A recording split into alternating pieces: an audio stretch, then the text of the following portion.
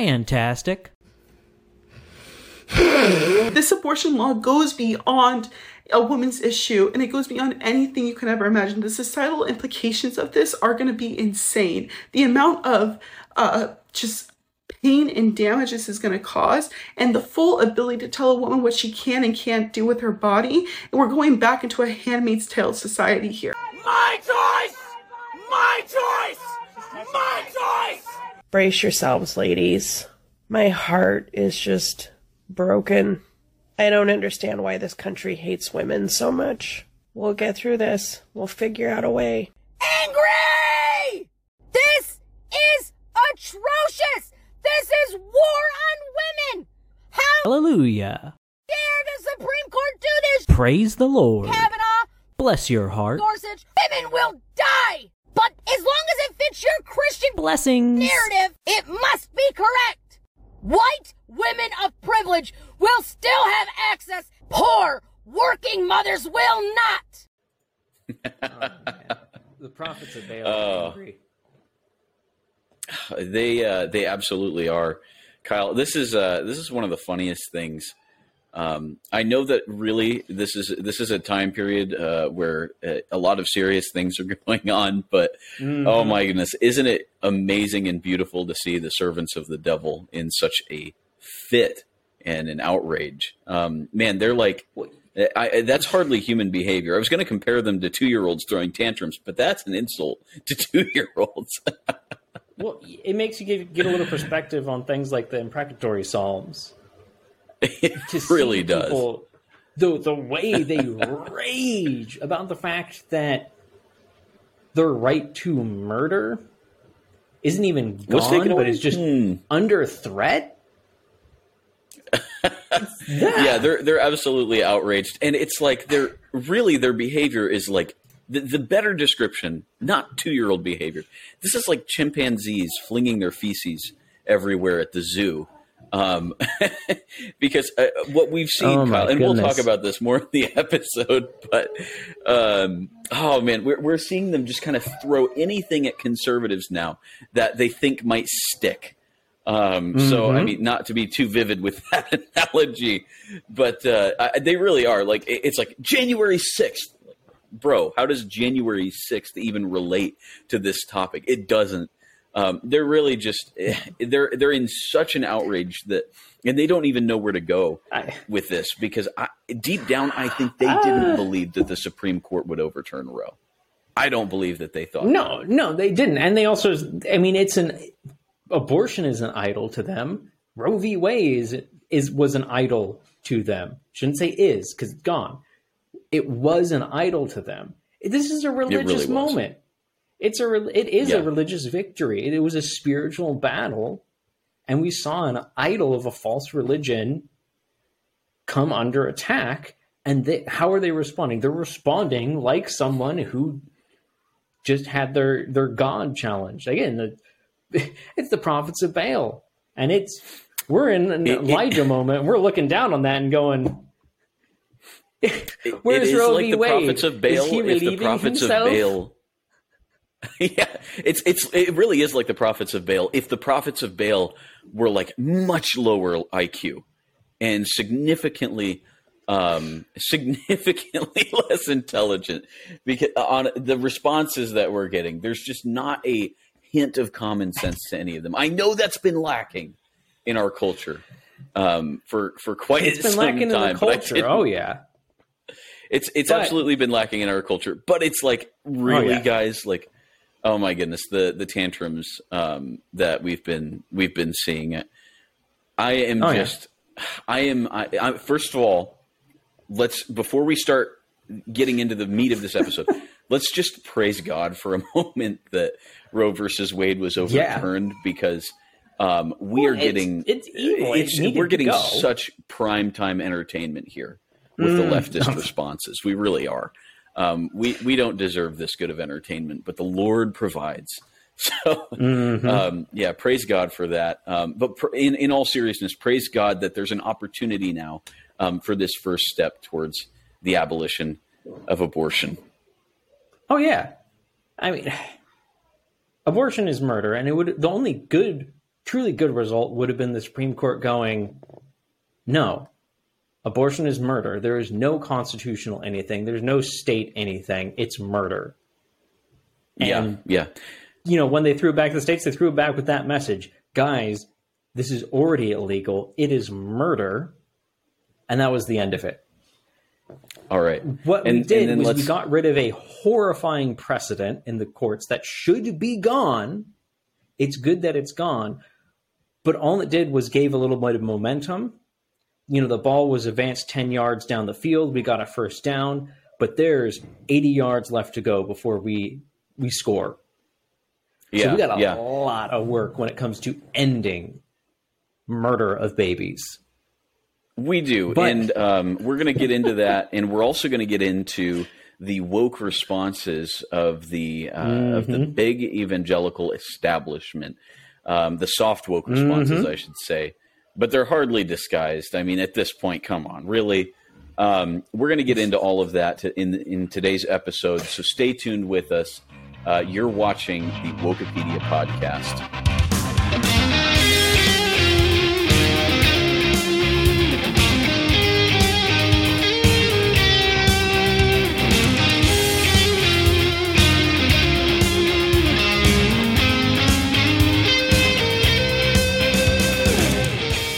Welcome to the Wokepedia podcast. I'm Kyle Witt. And I'm your host, Micah Sample. And we have got a cause to celebrate today. Amen, brother. Roe v. Wade has been overturned. Now, as we were talking before we started the episode, that's not it. That is not the end of abortion. That was a piece of momentum. It got rid of a barrier that a lot of people respected, despite it not actually being law. It is a good thing that it is gone. It gives us a great opportunity. It also shows something is changing, or at least happening in the culture. But the woke within the church are responding in a way to shift that momentum. And that's being a generous, putting it in a generous way. Yeah, so they absolutely are, Kyle. I mean, the responses that we're seeing from them, they're taking no responsibility for what they've been doing for the past however long. I mean, man, they've been working against our cause of abolition of the abolition of abortion for so long, really. I mean, effectively, you've got guys like Michael Ware and Justin Gaboni of the End Campaign. You've got, you've even got people who are big in the Southern Baptist Convention, who have been basically working for the Democrat Party to try to get people to vote for people who are pro-infant murder, pro-unborn infant murder. I mean, and these are the same guys who are trying to make it look like they're a little bit more conservative now, and they're kind of happy about Roe versus Wade, but really, like, it's the right-wing conservative biblical Christians that are the problem still. We're going to get into some of these responses, folks, and I just think before we actually delve into what they say, we've got to establish the fact that life is more important than quality of life. You can't have quality of life. In fact, if you don't have life at all. So let's establish that, and let's all agree that that's the case. Kyle, I think you agree with me on that. I think that's just common sense. If you are a fan of common sense, you're going to be a fan of that idea. Yeah. And so we're going to establish that one. And then secondly, we're going to establish the fact that things like January 6th don't have anything to do with this cause. And so when people are trying to throw these other issues at us as if they're relevant to baby murder, our response should be, are you out of your mind? That's not relevant to whether or not you obey God's command, thou shalt not kill. So we'll establish those two facts as the basis upon which we're going to be evaluating some of these things, and then we can kind of get into that. But Kyle, got any thoughts there? Well, I mean, just my thoughts are, and we're going to see this. One thing I want to add to that is look at how they talk about babies.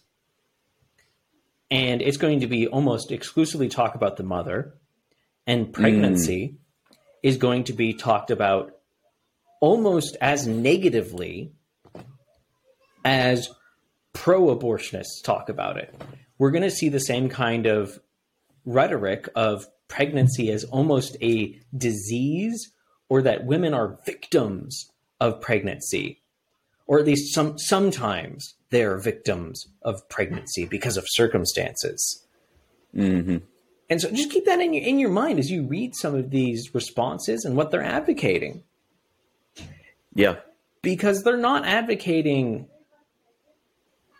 they don't seem to actually be happy that baby murder there's some momentum to get it ended. Yeah. Yeah, they want to talk about something else. They have a different that agenda. Roe versus Wade was overturned. I mean, let's think about Phil Vischer. If you guys, we'll do an episode on Phil Vischer here sometime soon. But he's on the list. If you look at if you look at our website, if you look at Wikipedia, and you look at our Phil Vischer episode, or not episode, but our Phil Vischer profile / article, you're going to see these talks that he's done with a guy named Sky Jethani on, what is it, the Holy Post podcast or whatever? The Holy Post podcast. The Holy Post podcast. No, it's not.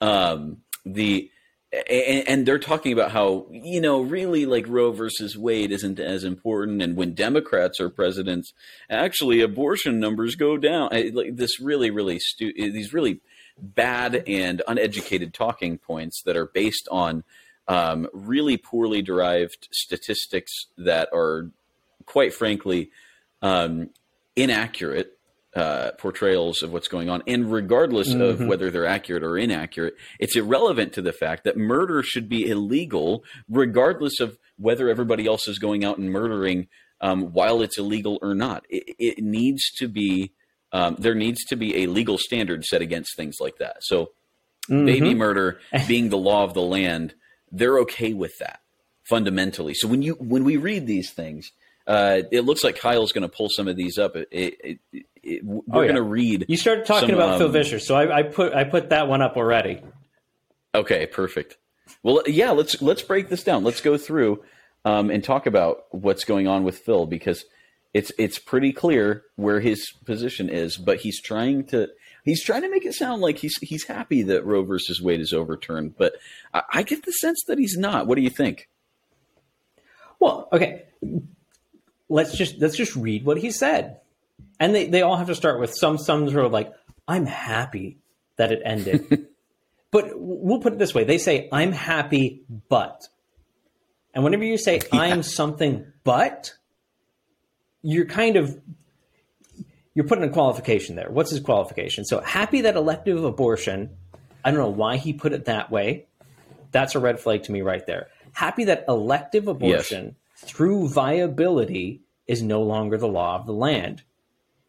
So he's putting weird caveats on it right off the bat that seems to say he's okay with certain stages of abortion. Curious to see if actual net reduction exceeds gut mockers. Gut mockers. Gut mocker, is that how you say that? 12% estimate. We're going to get some German very angry at us. Concerned that SCOTUS issued rulings this week that will reduce death by abortion, but increase death by gun. So he shifted the goalposts. He's like, I'm happy that abortion has ended, but gun violence. What? Yeah, because it's really gun violence is the thing that we got to be worried about. Okay, perfect. Well, yeah, let's break this down. Let's go through and talk about what's going on with Phil, because it's pretty clear where his position is, but he's trying to make it sound like he's happy that Roe versus Wade is overturned, but I get the sense that he's not. What do you think? Well, okay, let's just read what he said, and they all have to start with some sort of like, I'm happy that it ended. But we'll put it this way. They say, I'm happy, but. And whenever you say, I'm something but, you're putting a qualification there. What's his qualification? So happy that elective abortion, I don't know why he put it that way. That's a red flag to me right there. Happy that elective abortion through viability is no longer the law of the land. So he's putting weird caveats on it right off the bat that seems to say he's okay with certain stages of abortion. Curious to see if actual net reduction exceeds gut mockers. Gut mocker, is that how you say that? 12% estimate. Oh, we're going to get some German very angry at us. Concerned that SCOTUS issued rulings this week that will reduce death by abortion, but increase death by gun. So he shifted the goalpost. He's like, I'm happy that abortion has ended, but gun violence. What? Yeah, because it's really gun violence is the thing that we got to be worried about. Not the 70 million unborn children who were massacred since 1973. No, it's the like hundreds of people rather than the millions of people who were killed. Yeah, the hundreds outweigh in the millions league. of lives. No, it's not. Insane. And he continues on, though, concerned that policies that support women and children are often opposed. But what policies that support women and children? Give us something, Phil. Are opposed by those of us who are the most opposed to Roe. Longing for a consistent commitment to human flourishing. The only human flourishing is found in the redemption of Jesus Christ. Amen. Only human flourishing. The only true there is no human flourishing flourishing outside of that. Yeah. Not in policies of the left and right. I think we could spend the entire episode just talking about Phil Vischer, but so I'm not going to make any more comments because I will rant in this episode. So Micah, do you have give us a 1 minute brief on what Phil Vischer said there is dangerous, distracting, and problematic? Yes. So this is going to go for a lot of the things we'll read. This narrative that Phil Vischer is putting out there is the womb to tomb narrative, which is to say that if you're not for X, Y, and Z social policies regarding supporting women, which can include all sorts of things that really have nothing to do with actually supporting mothers. But I digress. If you're not for X, Y, and Z social policies, then really you're not pro-life, because in order to be truly, really pro-life, like we are, you've got to be for all of these other things and not focus so much on the lives of the unborn. That's really what's going on here. It's a distraction.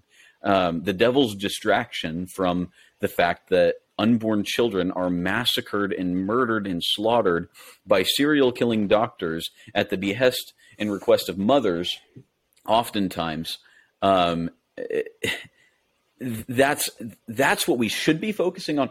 But these kinds of people who push this womb to tomb narrative that you have to be for life from womb to tomb, but mostly for the to tomb part, that's what these guys are really talking about. So Phil Vischer saying that he's happy that the Supreme Court has made this decision, but at the same time he's concerned that pro-life people aren't pro-women. Well, the reality is that abortion isn't about women. The issue of abortion is about God's command not to murder. So if you're more concerned about women having quality of life over ensuring that the law of the land is thou shalt not murder, you've got your head on backwards.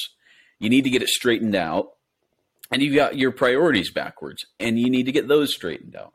So that's my take here on this particular issue. Well, the only comment I'll make on that is the Bible makes one thing very clear. Children are a blessing. Children are a blessing to women specifically.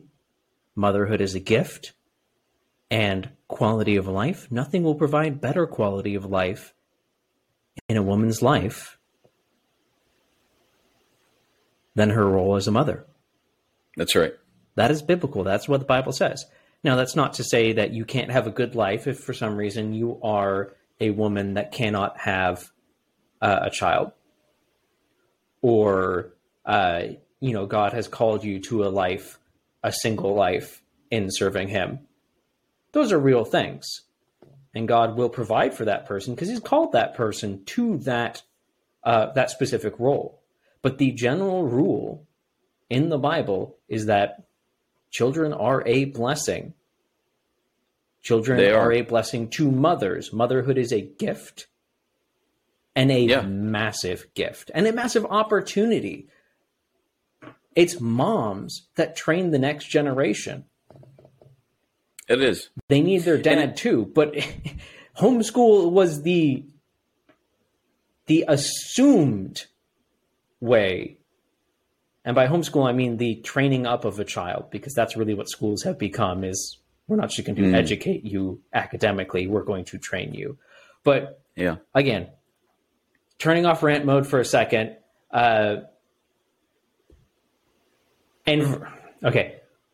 Phil Vischer, for those people who don't know, he's the creator of VeggieTales, and he's now... Oh, yeah, we forgot to mention the host of a podcast called The Holy Post, which has produced incredibly woke content.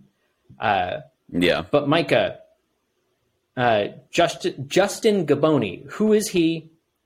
And this quote's weird, so why do we have this quote on here?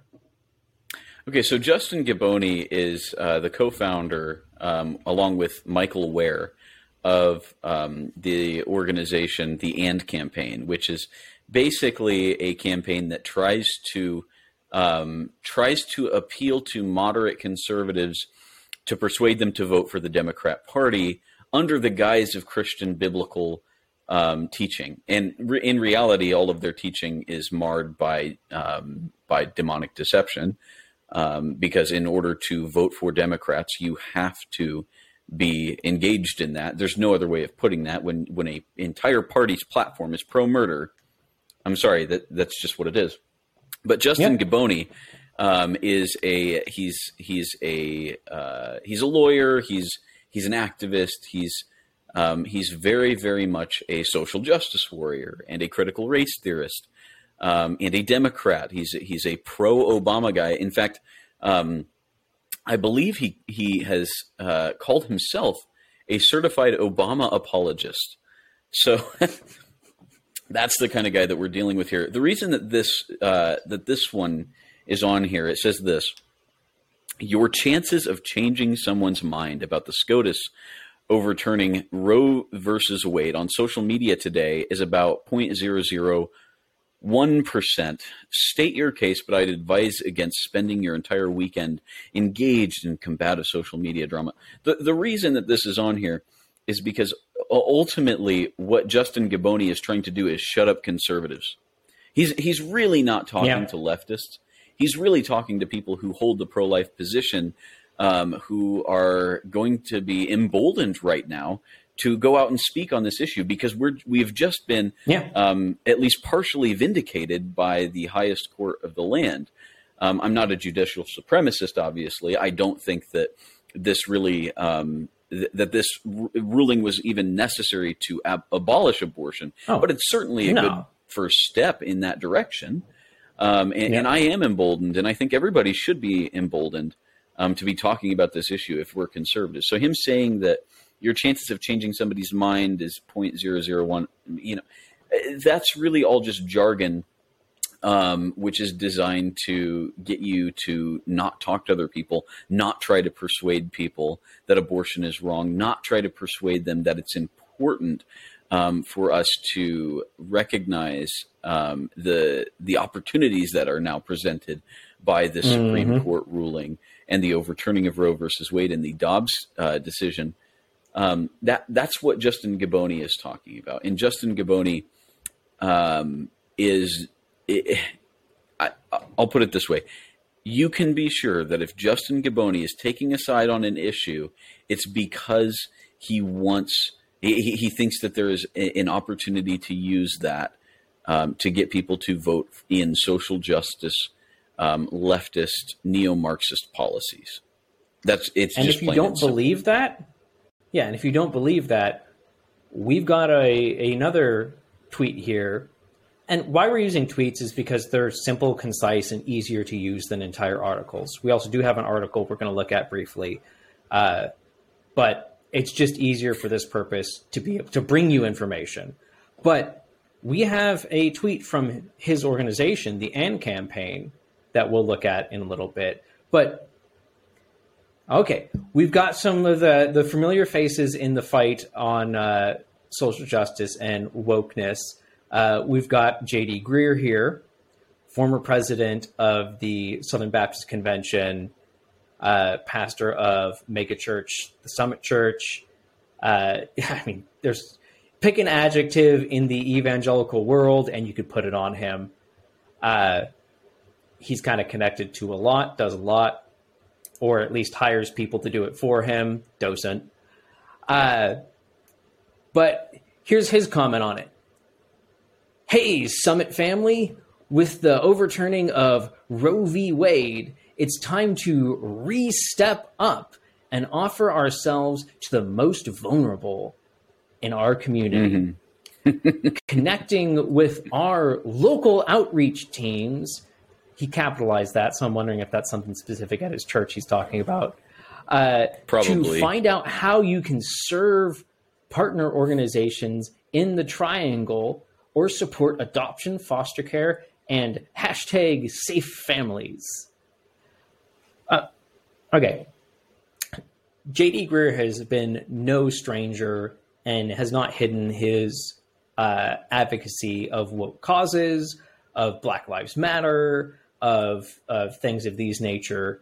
He's been no stranger to the whole life, pro-life idea. And that's what he, rather than just saying, hey guys, this is a time to celebrate before we, and this is why we're putting out the episode after the weekend, because we wanted the weekend to be about celebrating. Let's take a few days, celebrate what happened, and then put the gloves back on and continue the fight. That's right. That is not what he's doing. He's acting like hey, that's it. It's done. Boom. Abortion's done. Don't have to worry about it anymore. Now we can worry about the next thing, which is the most stepping up for the vulnerable. Yeah, stepping up for the vulnerable in our communities, connecting with local outreach teams, find how you can serve partner organizations, support adoption, foster care, and safe families. These are all good things, but he's wielding them in a way that distracts from the fact that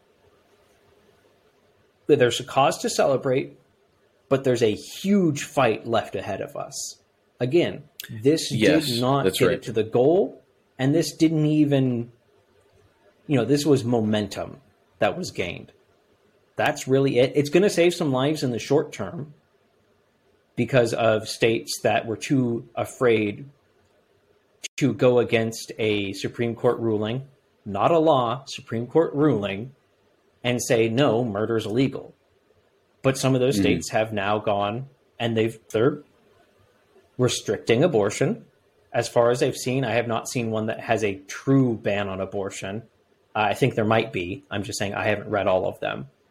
But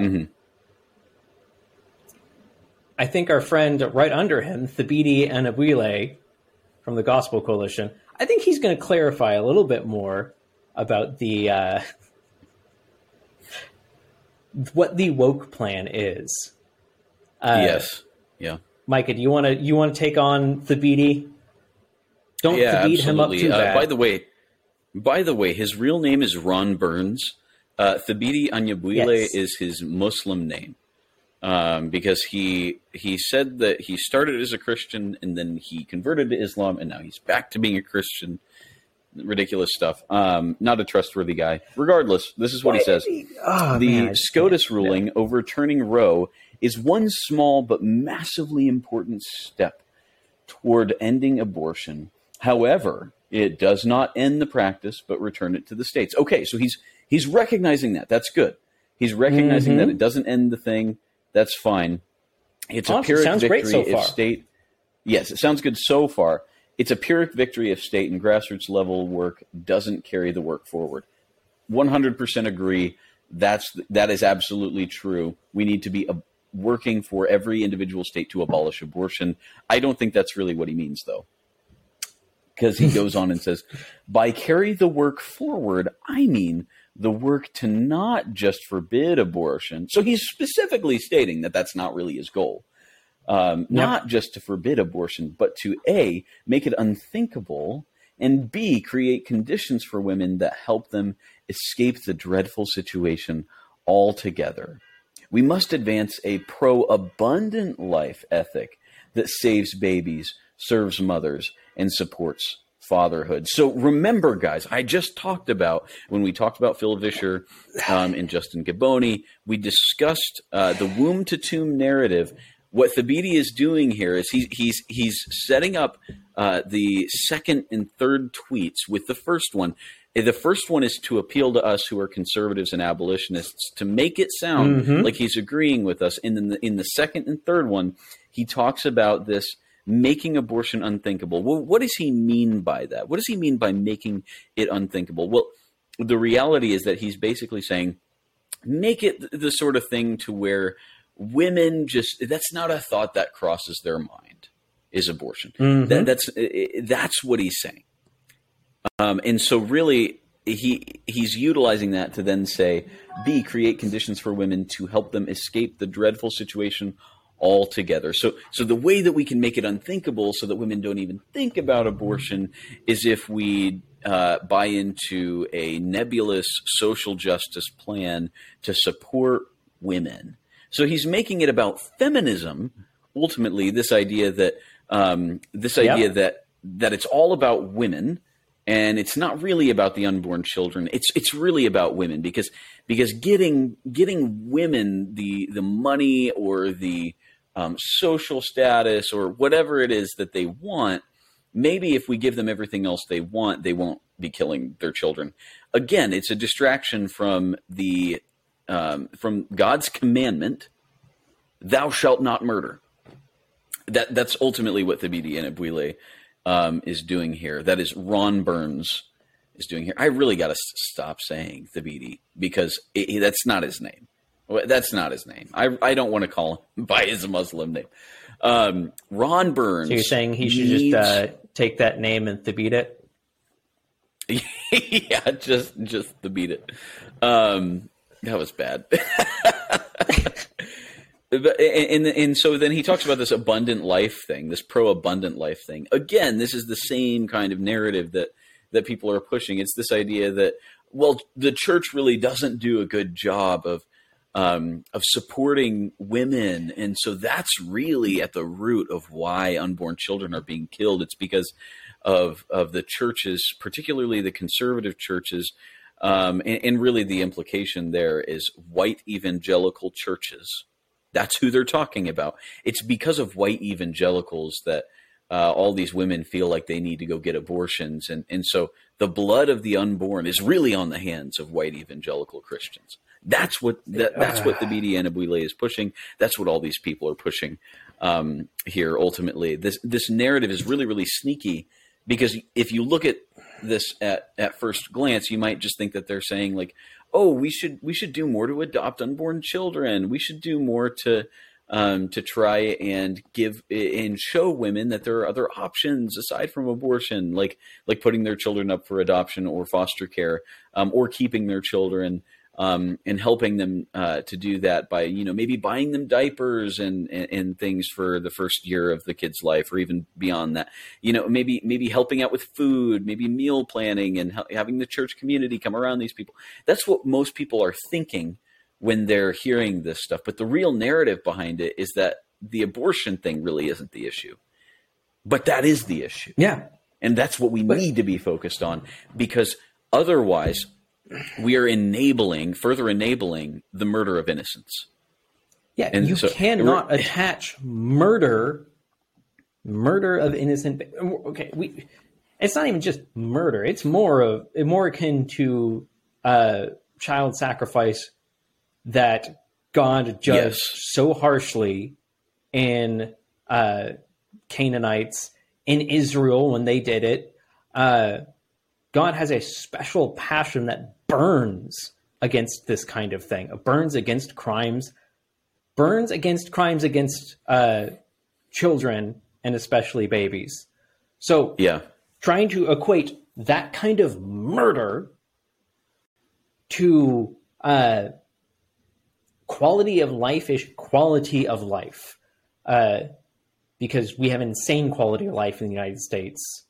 So they're talking more about the excesses of life, but trying to equate it's basically quality saying of life if you're not indulging people's gluttonous desires, then you're not really fully pro-life. And it's like, no, actually, I am against gluttony as well. So, because ultimately that's what it is. Gluttony isn't just about food and drink. It really is about overindulging in all of the excesses of life. It's fine to enjoy life if you're able to do that. It's fine to eat of the fruit of your labors. It really is. But the reality is that when a child's life is at stake, you better be willing to put down the fruits of your labors to help those children. If it is within your power to do so, that's your responsibility as a human being, as a Christian, especially. Yeah, it's insane. Well, we've got more to cover here, though. So let's keep moving on here, Kyle. We've got Karen Swallow Pryor interacting with another account called John Piper's Seashell Collection. So you want to break some of this down for us here, Kyle? Who is Karen Swallow Pryor, and why is this important? Yeah, we're going to have to talk about this one and then read it in a slightly different order than just straight down so that you get the full picture. But so Karen Swallow Pryor is rapidly, and she apparently she knows it because her handle also includes Notorious KSP. She knows she's notorious at this point, but she has rapidly become one of the foremost figures of wokeness in the Southern Baptist Convention. She's a professor at Southeastern Baptist Theological Society. She's caught up in all sorts of controversies and abuses and other things. She's kind of the SBC's, on the controversy side, the woke controversy side, she's kind of the new Beth Moore of the SBC. Now, the SBC has a different woman that they want to be the Beth Moore replacement, but and she's woke too. That's something else. So Karen Swallow Pryor, who is saying controversial things about abortion is not new to her. We're not going to talk about past things. We're only going to talk about responses to the current situation. But it is worth noting that she said that she'd rather have 50 more years of abortion rather than see it ended connected to Donald Trump. That's how evil this woman is. So her reaction is, our work now is just starting, which is true. Our work is just starting. Abortion isn't ended. We have, the vast majority of the work to do to get it ended. But is that what she means? We must help and support moms, dads, and babies. Love them all. And in doing so, make abortion unimaginable. No. I mean, that's more of the womb to tomb. Again, she's spiking the ball in the middle of the field, acting like we just scored a touchdown and abortion's ended. No, we haven't. Mm-hmm. But what is John Piper's Seashell? What do the seashells have to say about this? Speaking from the ocean, they said, this will never happen on some level unless the vast majority of pro-lifers, who are mostly fiscal conservatives, support taxing the ever-loving expletive out of, oh my, John Piper, you need to get new seashells. Out of the rich and unapologetically redistributing the money to pregnant moms. What? And not relying on private charities alone. So I'll make one comment on government versus charity. Every statistic you will find, charity is exponentially more efficient than government. Government, you're usually only seeing about 15 cents of every dollar in a good situation going to the recipient, as opposed to charities, which are 80 cents out of every dollar or better. And a good charity should be above 90 and above 95. Karen responds to this tweet by saying, exactly, and posting one of her articles on the matter. What in the world? So she is in favor, she thinks to end abortion and to properly take care of mothers, we need to have wealth redistribution. And that is the real battle now is socialism. Yeah, in Kyle, her mind, the real battle now is implementing socialism. Kyle, didn't you know that actually money is more important than the lives of the most vulnerable? That is the truly most vulnerable, which are unborn children. I'm trying to have a good attitude about this, but I'm about ready to go St. Nicholas and slap a heretic here. Yeah, I agree. Even if it is a woman, burning up inside with just this whole issue. I mean, hey, we live in a day where people don't know what a woman is, so. I mean, you couldn't be blamed for slapping a heretic here, but no, folks, we're just kidding, sort of, about that part. But yeah, we're just trying to make sure we don't get too angry. Yeah, we've got to joke about it. We gotta make light of it, or else we're just gonna get furious. I'll punch my TV over here. But no, the reality though is that Karen Swallow Pryor and whoever this seashell individual is, these people are engaging in the same narrative. I mean, she starts her tweet off with this idea that the work is just beginning, which is so true, and we all agree about that, except that we don't, because she doesn't mean what the Bible means. She doesn't mean what we mean. She doesn't mean what anybody who is truly, genuinely pro-life or abolitionist means. What she means is that we've got to redistribute wealth in a social justice, idealized kind of. I mean, socialism is one way to put it, but really, like communism is probably a better way to put it, because it's forced redistribution. It's not even like at that point voluntary or anything like that. It is straight up a communist ideological position that she's promoting as being acceptable, and not just acceptable, but something that is a moral imperative, and B, so much of a moral imperative that it's more important than the lives of the unborn. So that's what we've come to expect. She said the quiet part out loud. She did. She said the quiet part out loud. She said what the reality is, and the reality is that the womb-to-tomb pro-life is an attempt to implement Marxism. But so we've got another tweet down here from Beth Moore, because she has to comment on anything. This is in response to Karen's tweet. It's further down in the thread. And Beth Moore, former Southern Baptist, now Anglican, who has just made herself the most social justice warrior of evangelical social justice warriors. She is just itching to take up a cause. I am so sorry for all of the conservative Anglicans out there who have to deal with Beth Moore now. Oh my goodness.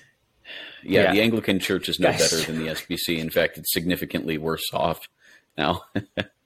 I know one Anglican priest who's still conservative. One. And I know of one other, but regardless, I feel bad for you two guys. You guys must have it really rough right now, having to deal with Beth Moore. it shows why separation is important and why any remaining conservatives in not Episcopalians, Anglican Church in North America, they need to get out now. Because their quote conservative denomination did not last very long. But I don't know too much about the fight there, and we're not talking about the fight there. But Beth Moore's comment is, yes, step up, church. Take responsibility for the fact that pro-life is either pro-all life, which is in step with the truth of the gospel. What? I don't think she knows what the gospel is then. Or pro-some life, which for many is in step with political expediency. Unborn/born, babies/girls/women need immense support, compassion, care. There they go, manipulating the compassionate instincts of conservatives again. This is how they get you, folks. They try to make everything about care, care versus harm. If you're at all familiar with Jonathan Haidt's moral paradigm theory, the moral foundations theory, this response is essentially saying, if you really care about life, then you're going to care about all of these other things too, just as much. Again, it is the conflation of the quality of life with the importance of life itself.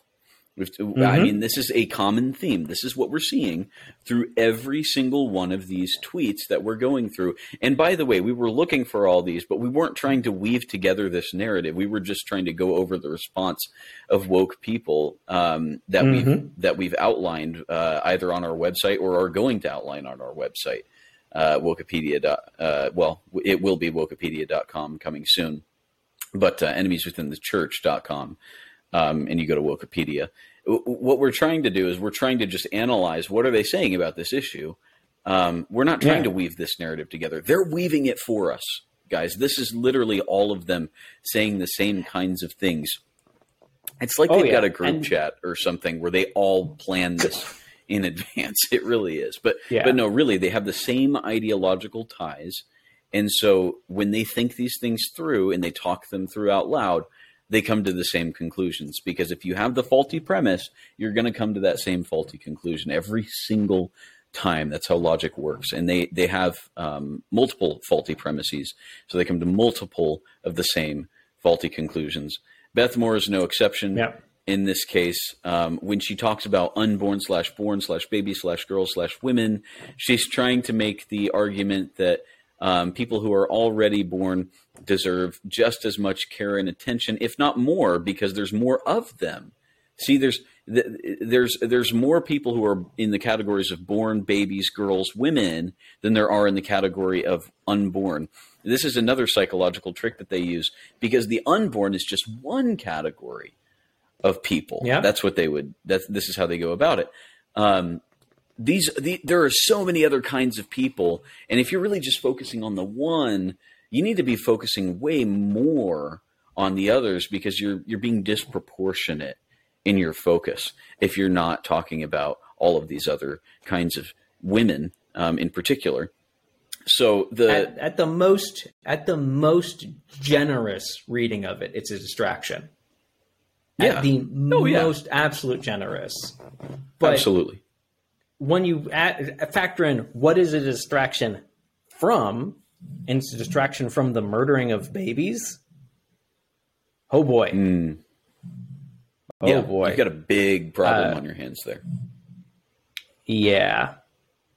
And so we need to speed it up a little bit. We need to mention what the AND campaign said here, because we brought up an AND campaign leader, Justin Gaboni, and this, ironically, was also retweeted by Karen Swallow Pryor. And it's a simple one. It's straightforward. We've already talked about this. Our conviction to help suffering women and children should match our convictions regarding the unborn. Okay, same thing. Womb to tomb, whole life, pro-life. conflating Kyle, quality of life. Notice the Freudian slip there. Death. Kyle, notice the Freudian slip there. Did you see what he said? He said, suffering women and children should match our convictions regarding the unborn. What does that say? Mm-hmm. It says that he doesn't regard the unborn as actual children.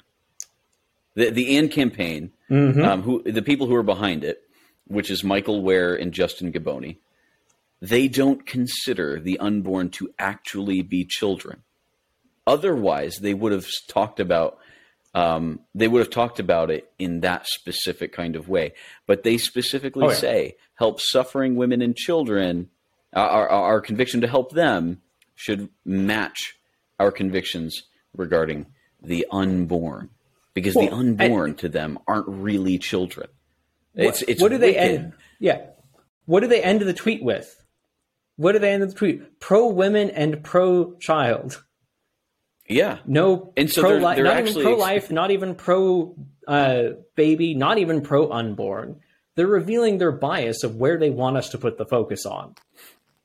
Yeah, women and children. Basically, it's like the WIC. They're basically like, okay, guys, instead of focusing on abortion, you got to focus on the WIC program. You have to focus on donating your money to the government sponsored programs for women and children who need welfare. Like that's really what they're getting at with this, and it's despicable because the language that they use, they don't even realize this. But it is a Freudian slip that just goes to show that they're not concerned about the unborn at all. They're concerned about women and children. And even then, my sense is that they're only concerned about that nominally, because this is how they can further advance a social justice Democrat agenda. This isn't. They're not even really concerned about children and women, because they don't necessarily care that much about whether those children and women, or whether unborn children get to grow up to become, the female ones at least, grow up to become women. They're not concerned about that as much. They're concerned about those who are already alive right now just because it's convenient. Despicable stuff. We've also got, since we're speeding this up here, on the same note, because we talked about Justin Gaboni, who's the first half of the AND campaign, we've also got Michael Ware. And Michael Ware is a former Obama staffer who helped run his campaigns. So that should just give you a kind of idea of who that guy is. He's a hardcore Democrat who, again, like the rest of the AND campaign's mission, is trying to appeal to moderate conservatives to vote Democrat.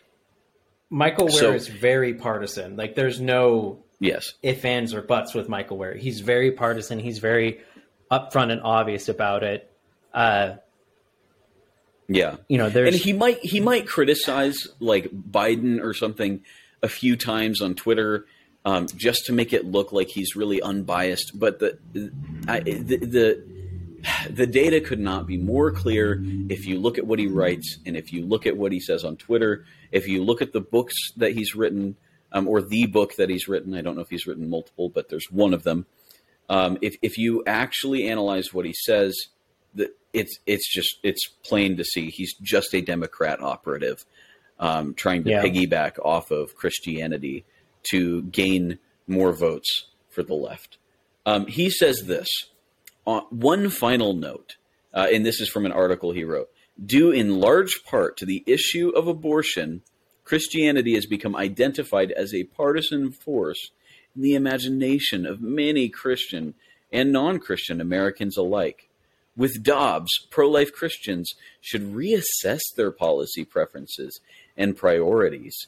Single-issue voting on abortion may no longer be justified, if it ever was. Essentially what he's saying there, he's not talking about single-issue voting in the sense of voting Republican or abstaining from voting, depending upon whether they are pro-life. No, he's talking about voting Republican versus Democrat. So he's already buying into Duverger's law. And he's saying which we'll talk about in another episode. I don't want to get too far into the weeds with that, but he's basically saying that it is now going to be something that should be acceptable for conservatives to look at and say, well, this life issue doesn't really matter as much anymore. This issue of whether the unborn get to live or whether they get to die just really shouldn't be influencing how I vote. I should be voting based on all these other factors that I should take into account into my calculations and equations that I do before I go to the ballot box and choose who I'm going to vote for.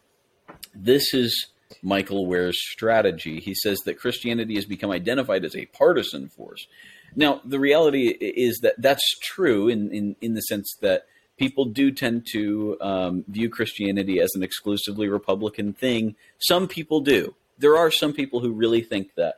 But the reality is that Christianity, there are plenty of Christians who recognize that the Republican Party is not perfect either. That's why they talk about people being Republican in name only, or rhinos. That's why there's such a huge opposition to that. And why people are looking for alternatives to that. I mean, if there were another party that were in power, or in a position to have power or to gain power, I'm sure there would be plenty of people who vote Republican right now who are Christians, who are conservatives, who are biblical Christians, who would vote for another party if they were going to do a better job. It just so happens that a lot of people buy into the idea that there are really only two viable parties, and and so we just got to make the best of the lesser of two evils and vote Republican. The fact of the matter, though, is that regardless of whether that's the kind of reasoning that you use, or whether you only specifically vote for Exodus 18:21 candidates who match God's standard, the reality is that no biblical Christian has ever said in the past half a century or more that it is acceptable to vote for Democrats. That is not a Christian position, precisely because the Democrat platform is founded upon a cult of death. The same cult of Moloch, essentially, that's kind of what we're seeing reincarnated, just as you were talking about earlier, Kyle. Sorry, I'm going on a rant here, but I want you to get some of your thoughts in here. What do you think about this? Well, I'll make one thing incredibly clear to everyone, and especially to Michael Ware, that the idea that single-issue voting is dead, that is not true. It matters now more than ever because we have some momentum, but the job isn't done. Michael Ware, you are trying to derail the momentum. You're evil. Yeah. It couldn't be. I won't say clearer. anything else. Nothing. You won't get a comment from me from there that's going to be anything nicer than that. Well, I'm upset. Quite frankly, I think that was being generous to Michael Ware. But we'll move on here. So we've got Justin Gaboni again. Roe v. Wade has been overturned. Time to double down on protecting, supporting, and advocating for sisters with crisis pregnancies, pro-woman and pro-child. They say that narrative again. Pro-woman and pro-child. By the way, that "and" in there is obviously a part of their branding. That's not a part of any particular. Their logo is the ampersand within parentheses. Yep. So pro-woman and pro-child. Roe v. Wade has been overturned. Time to double down on protect. So he doesn't even talk about children in this. He talks only about supporting and advocating sisters with crisis pregnancies. He's not even talking about children. He doesn't even refer to children. He refers to them as pregnancies. And so we got to be focusing on advocating for the women, not for the children that are in the wombs of those women. Same sort of thing going on. Kyle, do you want to take this next one and give us a breakdown of Joel A. Bowman Sr.'s tweet here? Because this one's a funny one. I think this one's pretty humorous here.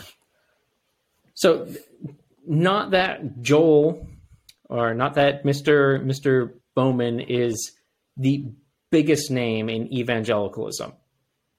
He's not. I've never heard of this guy in my life. Claims to be a Christian, but he tagged a lot of woke people. So I saw this one multiple times because it popped up in their feeds.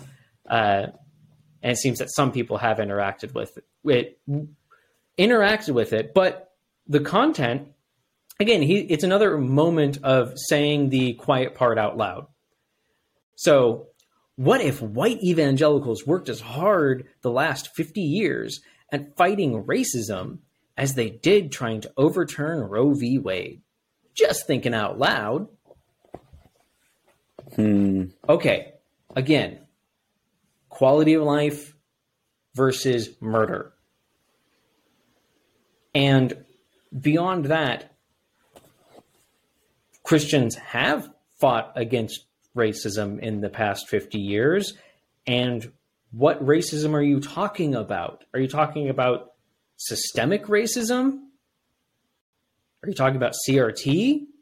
Are you talking about actual instances of racists doing racist things? What are you talking about?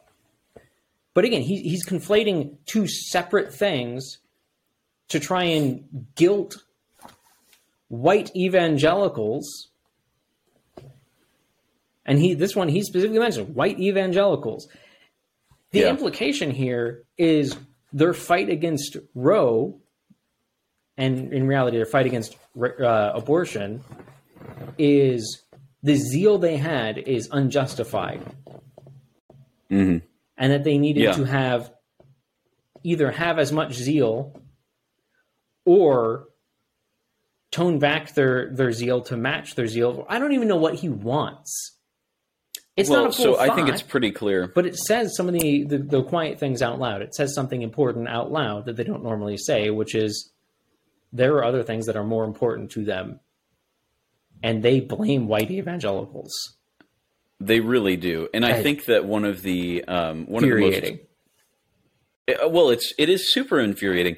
One of the most clear parts about this is the fact that he's tagging people like Jamar Tisby. Jamar Tisby is one of the number one pushers of critical race theory. So when this guy is talking about racism, he is, without a doubt, in my mind, talking about it from the perspective of somebody who listens to people and interacts with people who are pro-CRT. So the very definition of racism that he has, by the way, is not going to be the same as the definition of racism that is the objective definition that white evangelicals that he's talking about would share. And by the way, white evangelicals are some of the most, they are so anti-racism, not in the leftist sense, but they're terrified of being called racists for the most part. They have been for many, many decades, in large part due to Hollywoodized programming, and fear mongering about the subject. Like, you don't want to be called a racist about anything. Now that the definition of racism has basically advanced just to include anybody who's white, just purely on the basis that they are white. Of course we're not going to be anti-racist in the way that you want us to be, because we're not anti-white people, because we recognize that white people too are made in the image of God. So this guy's really incorporating this critical race theory narrative that white people are just these evil individuals who really just don't care about people who are of other backgrounds and ethnicities. And they're not really they're not afraid of racism. Really, we just kind of accept racism covertly in our institutions and things like that. The reality, though, is that if that's how you think about evangelicals, if you think that we just care about the unborn, and none of us really care about racism, you haven't been paying attention to history, because you can care about both at the same time. You can. But here's the thing. You wouldn't have the woke hold on Big Eva. You wouldn't have all these guys succeeding if white people weren't deathly afraid white Christians in particular, weren't deathly afraid of being called a racist, because it is through that guilt, that feeling of guilt for systemic racism and whatever else, that these woke people have been able to have influence.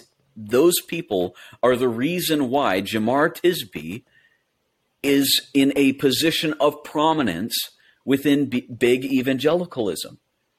So really, he's just trying to use that same tactic and take advantage of the fear of that white evangelicals have of being labeled as racists, and utilize this to try to demotivate us, demoralize us, and take away our impetus to fight against the murder and the slaughter of the unborn.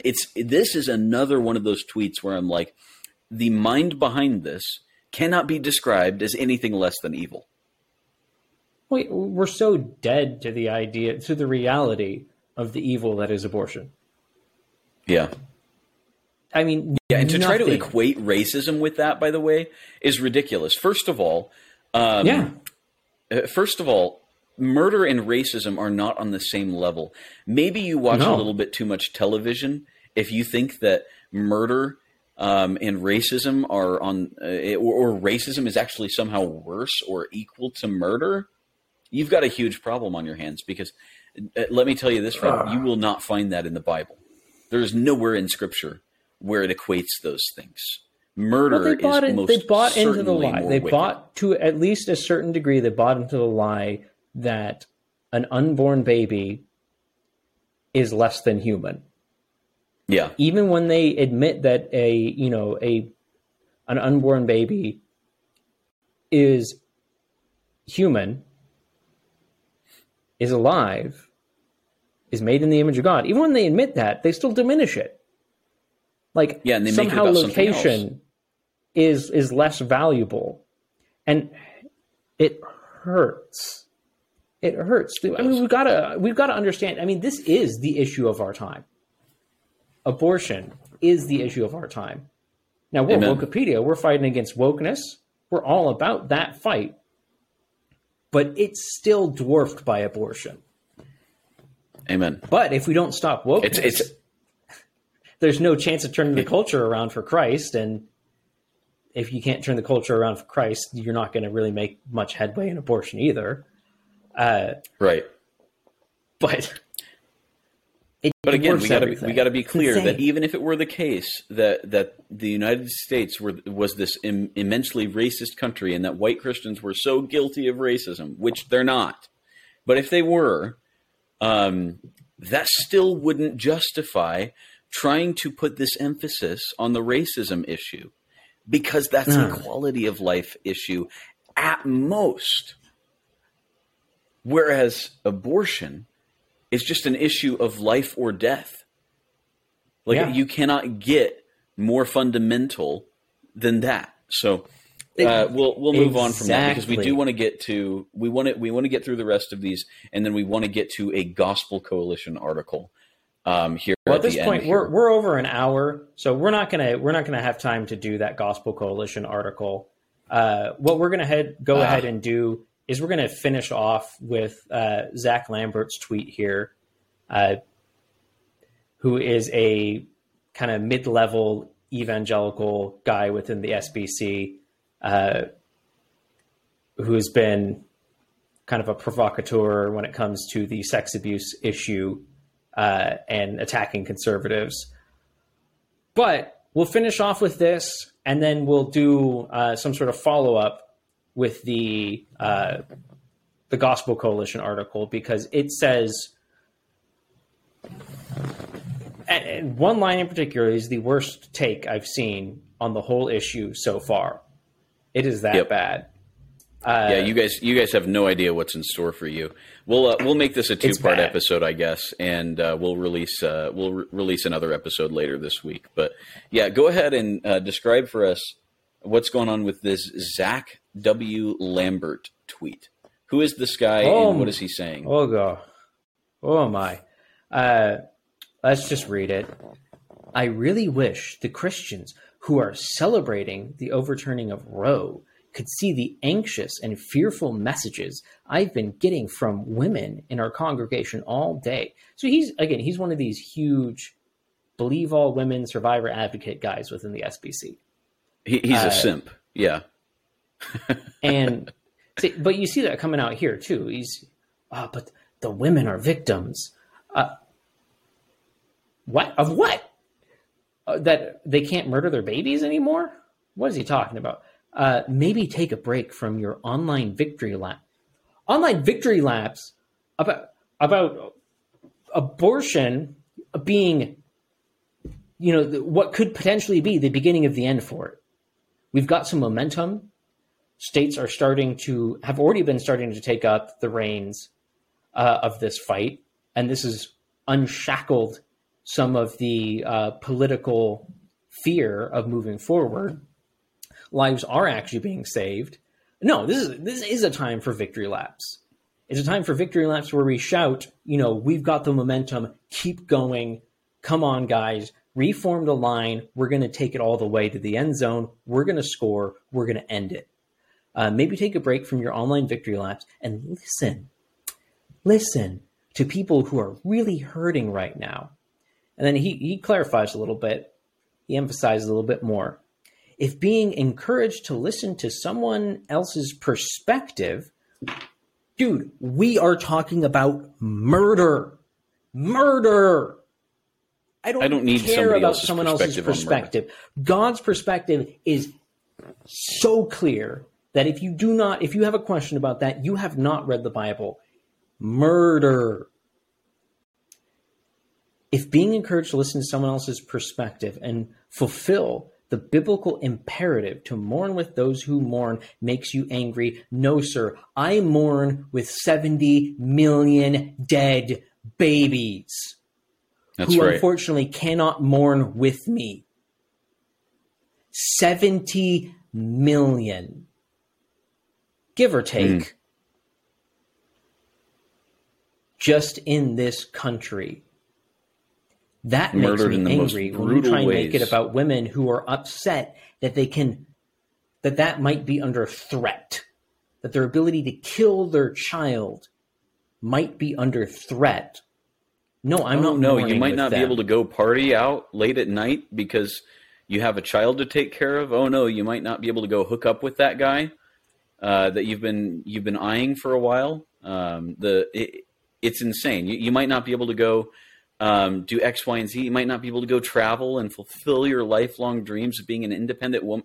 No, these things don't matter in comparison. They don't. Absolutely, Kyle. I'm with you. In the end, they will leave you unfulfilled and leaving you feeling burdened.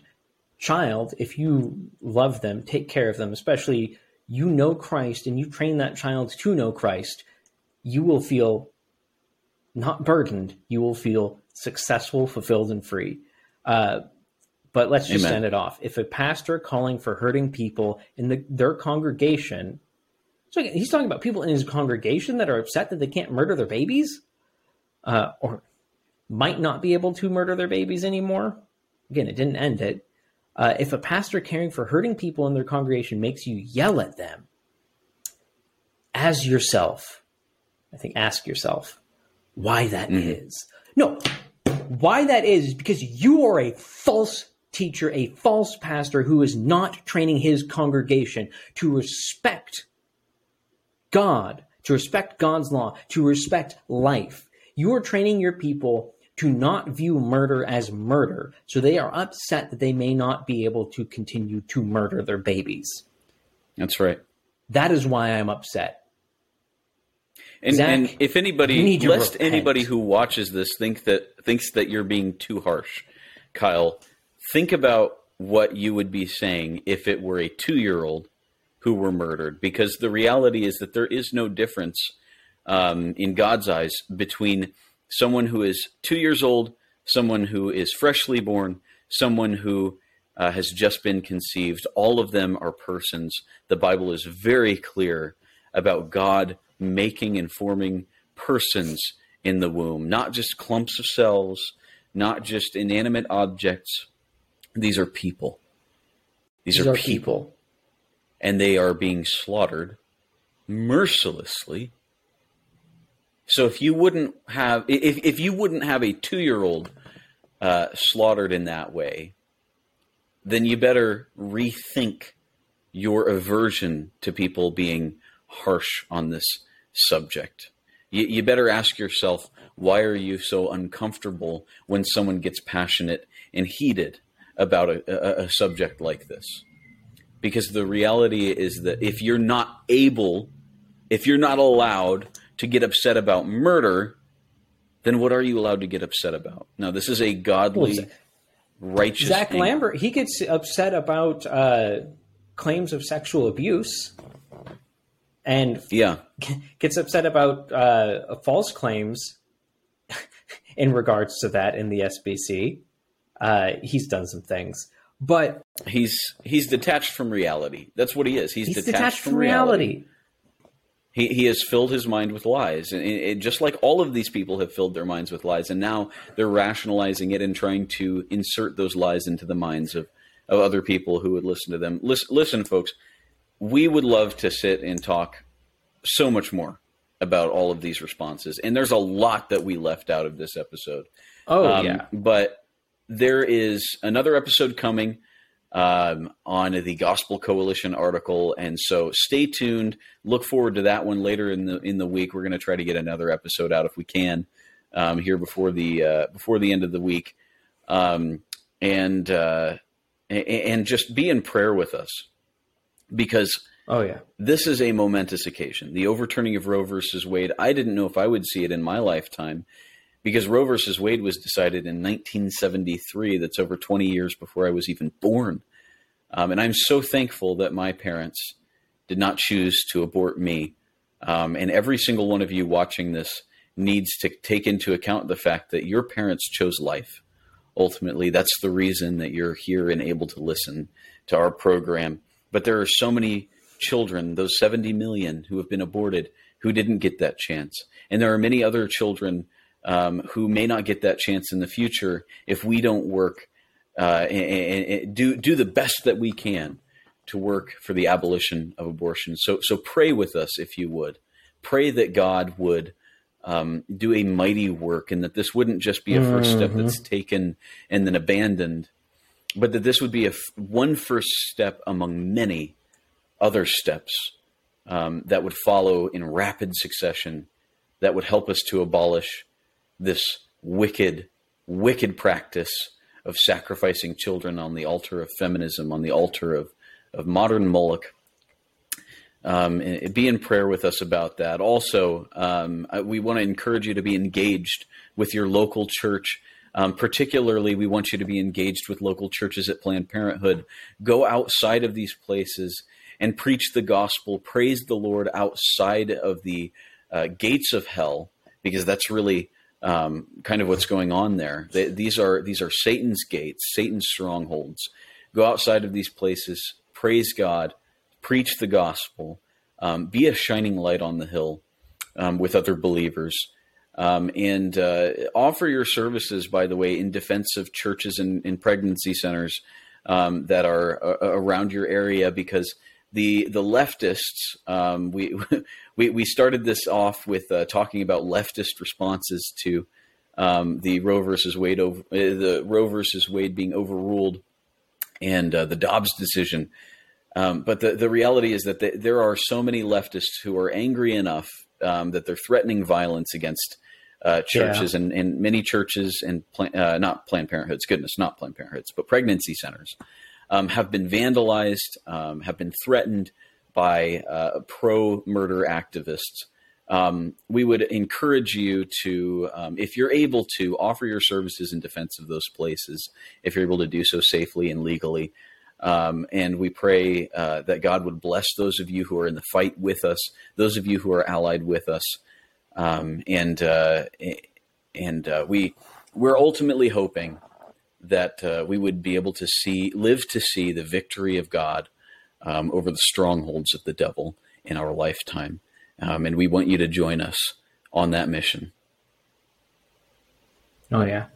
Guys, this is a great occasion, but it's a great occasion because we have some momentum. There's so much work to be done.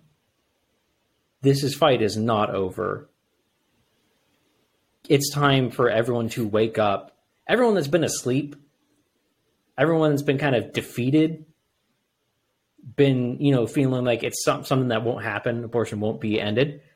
Time to wake up, time to get up, time to get out there, time to go. And don't let these woke and push your legislators too. Derail you. Goodness.